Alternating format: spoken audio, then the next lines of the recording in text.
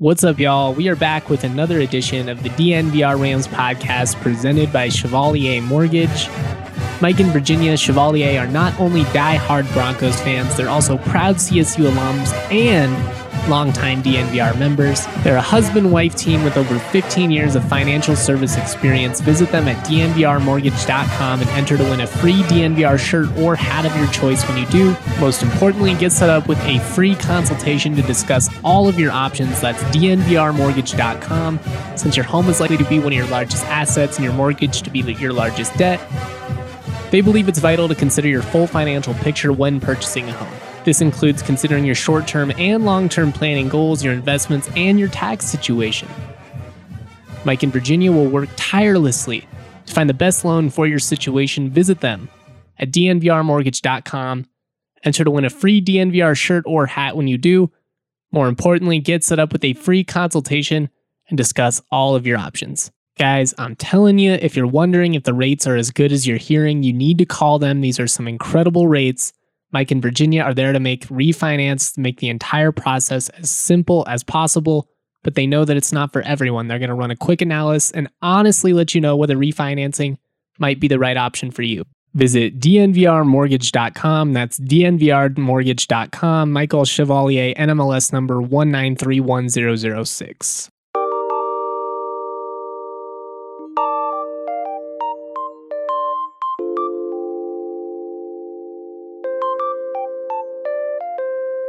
Happy Football Saturday, everyone. It was an awesome day of college football. It is Saturday the 10th, late night when I am recording this. And I have to say, I think today was probably the best day of college football we've had so far. There were just a ton of good games. Oklahoma, Texas was absurd.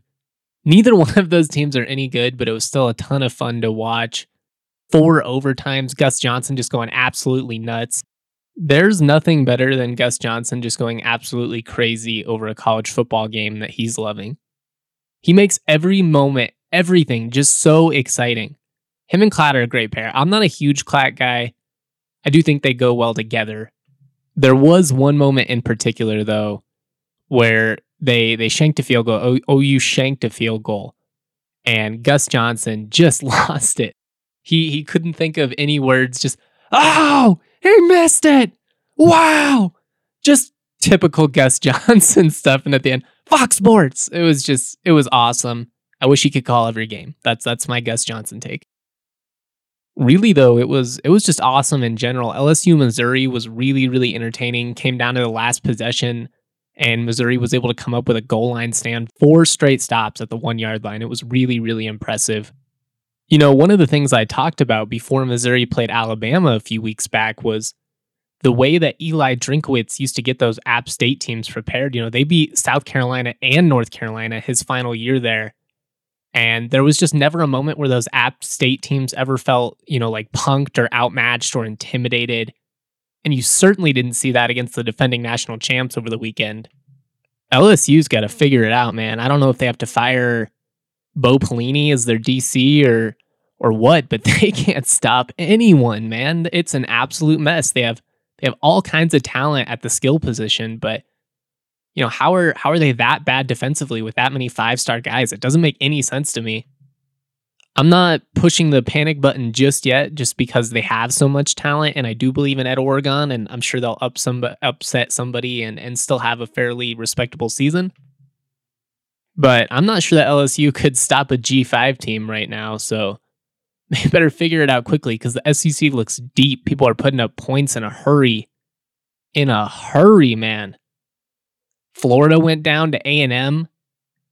Dan Mullen talking about how he needs 90,000 fans in the swamp because, of course, typical excuses. I will say, I do believe, I believe that the fans make a difference. I believe in home field advantage, so I get what he's saying. He's going to get memed, though, just because of the way he went about it. Alabama Ole Miss was awesome. That game was crazy. Just a ton of points. I was an idiot for taking the under going in. But I've said it on multiple occasions. I'm a big Lane Kiffin fan. I believe in what he's doing there. I think he's going to make Ole Miss relevant in the SEC again. I get, he's had his moments where it's blown up in his face. I just think he's an example of a guy that's learned from his mistakes. And I'm rooting for him. I just think he's so likable. He's fun on Twitter. He makes all the jokes, he seems like a dude that would be a blast to cover. I don't know. I don't know why people still hate him at this point, I guess. I just think he's fun. I think guys like him are good for college football. Anyways, I definitely enjoyed just being able to take in all of these games, especially after a really long day on Friday, breaking down everything in that 70-page report. So you don't even have to be a DNVR subscriber. I decided to make it free just because I spent so much time on it. I wanted as many people to be able to look at it as possible. I'm going to talk about that report here in just a second, in a little bit, just kind of talk about, what happens now, what are my lasting takeaways, all that stuff. Not going to spend a ton of time on it just because I do think people are probably ready to move on at this point, and I get it. But there was definitely some concerning stuff in there. And I pointed it all out in the article. I wrote over 5,000 words between the two. I just don't really understand how you could cover such an intense report with like 700 words, or whatever Football Scoop published the other day, where you just copy and paste a couple of quotes and here, that's it. I just don't think that gives enough context. I don't know. It's ironic to me because the same fans that were pissed at the Coloradoan and people like me and claim we don't share enough context, enough information, then like celebrate those type of reports and are like, oh look, nothing went wrong. I don't get that, but that's where we're at. It's a weird time to be a CSU supporter. Ultimately, I don't expect a lot of major changes to come really, out of either of these investigations, the racial climate or the COVID-19 stuff, especially the COVID-19 stuff. I just wrote that, to me, it seems like maybe what the coaches were saying got slightly misconstrued, or, maybe they were just potentially, misinterpreted by the audience. Context, connotation, all of that stuff kind of matters.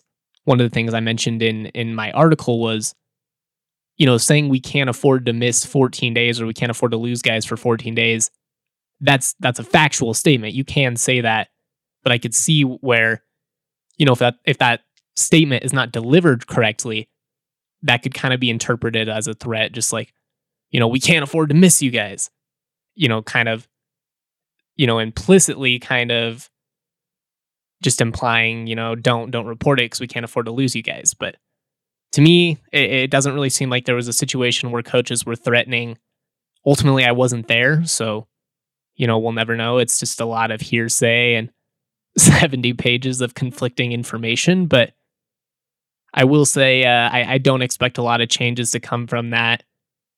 If an assistant coach told anybody not to report symptoms, I think they should probably be terminated. But that's probably about it. To me, the much more concerning stuff was just the general pattern of a lack of action from the athletic department regarding the racial climate and stuff like that. Seems like multiple players, former coaches, brought stuff to the admin about the women's basketball program, about the football program. Not a lot of action seemed to have happened. Kind of resembles the situation with UStacy a couple of years back before that ultimately crashed and burned. That was also brought up in the report as well. Based on what Joyce McConnell put out after, I don't really expect any changes in the athletic department either. But I just thought that the racial climate aspect was definitely the more concerning part of the two investigations. And there was definitely a lot of stuff in there. So to me, this was an example of journalism working. Everything that was, in those reports was also told to the investigators. I know that, some fans are frustrated with the media, and that's kind of a part of the process. I just would like to remind everyone, this is the type of accountability you need, because, athletic departments, whether we like to admit it or not, they don't always do the right things, Look at a school like Baylor. For years, there was no accountability inside that athletic department. They kept looking a blind eye. The media wasn't really covering it. And all these horrible things really added up. And I'm not comparing CSU to Baylor. I'm just saying, eventually over time, that's how those type of cultures are created. A system of non-compliance and non-reporting, and a system where things get swept under the rug because athletics are the only thing that matter. That's not the type of program we want to be at CSU. As long as I've always followed CSU, CSU fans love to be on their high horse when things like that come out about other programs. In the end, I'm glad that CSU did their due diligence and hired an independent firm to conduct this investigation. I think a lot of people, including myself, were getting frustrated and wondering why is this taking so long. Then once the report came out and we saw how thorough it was, it made a little bit more sense. But I am glad that they investigated it and that they made the results of that investigation public. They were transparent through this process. You do have to credit CSU for that part. But this was a necessary investigation, an investigation that needed to happen and probably, wouldn't have happened without the reporting from the guys at the Colorado and without, Miles kind of making himself a pariah in the community and putting his own neck out there to report this stuff. So, to me, like I said earlier, I think this is an example of journalism doing its job. I think that CSU then responded appropriately. But I also think that now that the investigation is wrapped up, it's definitely time to increase the media access and allow people to kind of do their jobs again. I understood why that couldn't necessarily happen while the investigation was open. But the investigation's closed. We're getting close to the season and the fans want to focus on football. I want to create content for those fans, but also kind of need that opportunity. All right, that's probably enough of investigation talk for today. We've all talked about it plenty over the last month, so that's probably enough. I just wanted to talk about it briefly, and we are going to talk hoops here in just a second. The Mountain West released the conference slate for all of the teams, so just going to go over CSU's schedule briefly, give everybody an idea of what the Rams conference slate is going to look like. Week 4 of football is in the books, and now it's time to review the tape and get ready for Week 5. There's no better place to get in on all of the action than with DraftKings Sportsbook, America's top-rated sportsbook app. To add to the excitement of Week 5, DraftKings Sportsbook is bringing back their Can't Miss offer. If you haven't tried DraftKings Sportsbook yet, head to the App Store now because you don't want to miss this. DraftKings Sportsbook is giving all new users the chance to receive a sign-up bonus of up to $1,000. On top of that great sign-up offer, DraftKings is offering odds boosts on every single Sunday to help you make it rain. Don't worry though, if football isn't for you, DraftKings is giving all you basketball fans a 200% profit boost on any basketball market once you sign up. DraftKings is safe, reliable, and secure, making it easy for you to deposit and withdraw your money at your convenience. Download the top-rated DraftKings Sportsbook app now, use the promo code DNVR when you sign up, and get your sign-up bonus of up to $1,000 with the promo code DNVR when you sign up. Must be 21 or older, Colorado only. Bonus comprised of a first deposit bonus and first bet match, each up to $500. Deposit bonus requires 25 times played through. Restrictions do apply. See DraftKings.com/sportsbook for details. Have a gambling problem? Call 1-800-522-4700.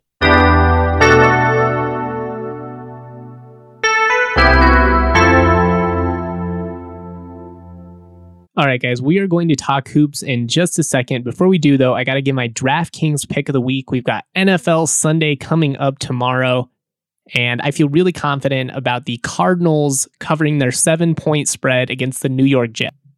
Now, I know that the Cardinals have been a little inconsistent at times, but as I talked about on the Fantasy Football podcast with Dre and Hank, I'm a believer in Cliff Kingsbury. I'm a believer in Kyler Murray. And at the end of the day, the Jets are just trash. They are absolutely awful. They couldn't even beat a Broncos team that was missing all of their important players. And because of that, I just think there is some value with the Cardinals covering that 7-point spread at -110. Maybe parlay it with something else. Get yourself a little bit of more favorable action. I like the Raiders to cover an 11.5-point spread as underdogs against the Chiefs. I like the over in the Minnesota-Seattle game. I like the Cowboys against the Giants in the money line. Not a ton of value there, but if you parlay it, it could be good. Anyways, my DraftKings pick of the week, the Cardinals to cover that 7-point spread against the Jets.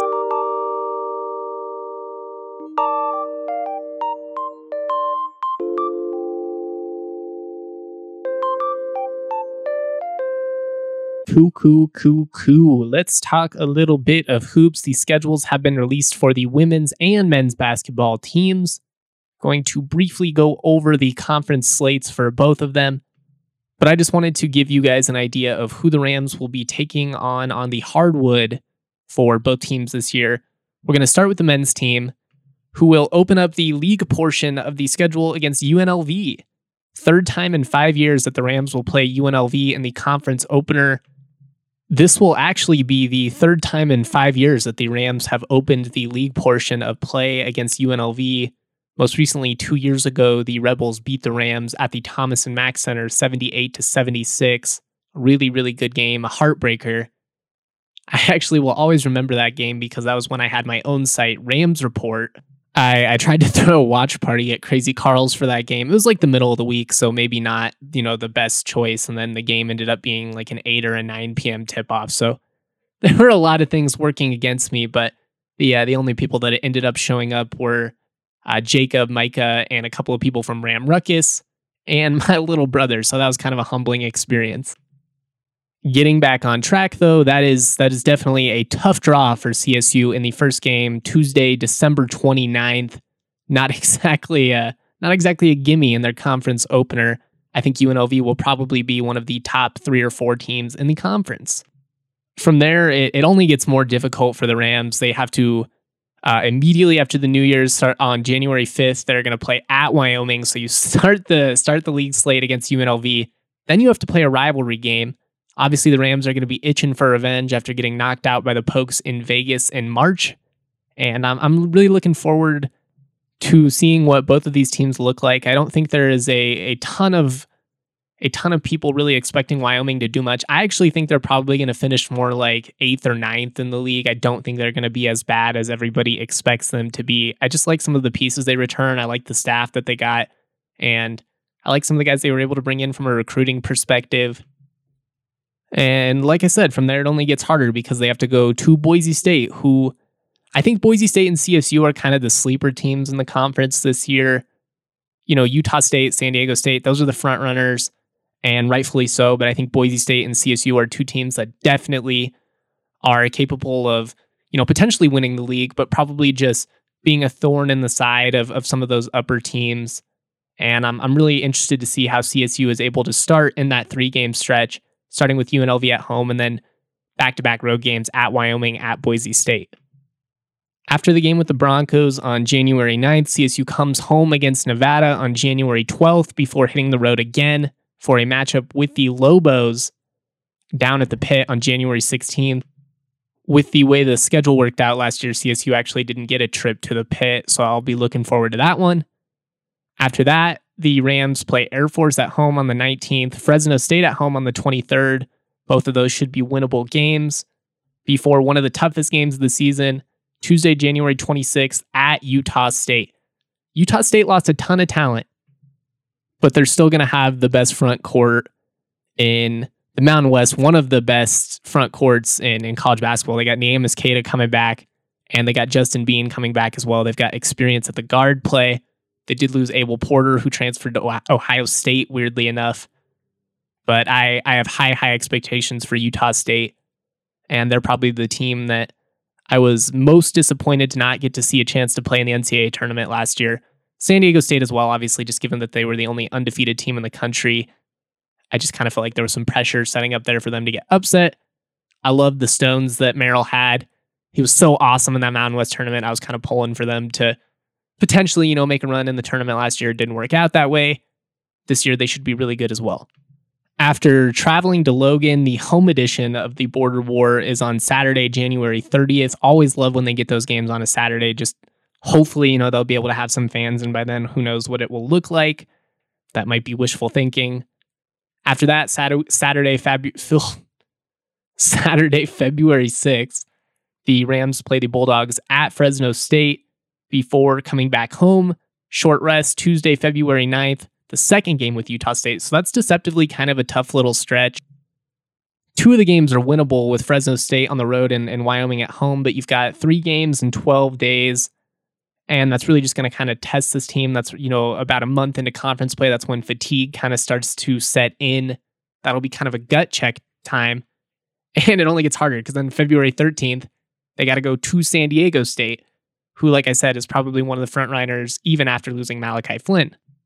On February 16th, San Jose State comes to Moby Arena. San Jose State deceptively might not be as bad as everybody thinks.